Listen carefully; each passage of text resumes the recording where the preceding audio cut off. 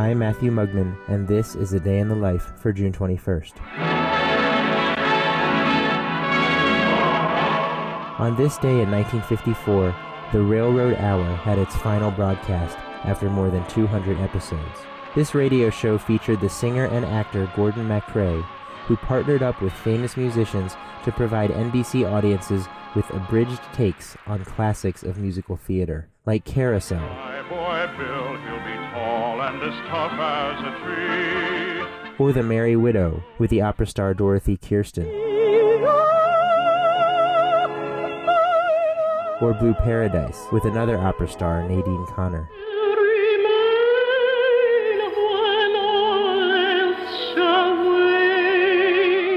The orchestral leadership of Carmen Dragon was a crucial component of the Railroad Hour's musical profile, and so was the choral direction of Norman Luboff, who would go on to define the sound of Christmas in America with his choir's iconic performances.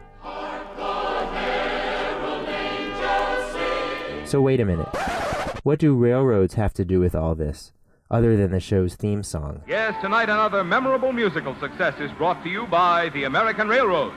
Sponsorship, of course. The same railroads that bring you most of the food you eat, the clothes you wear, the fuel you burn, and all the other things you use in your daily life. And the rest, as they say, is history.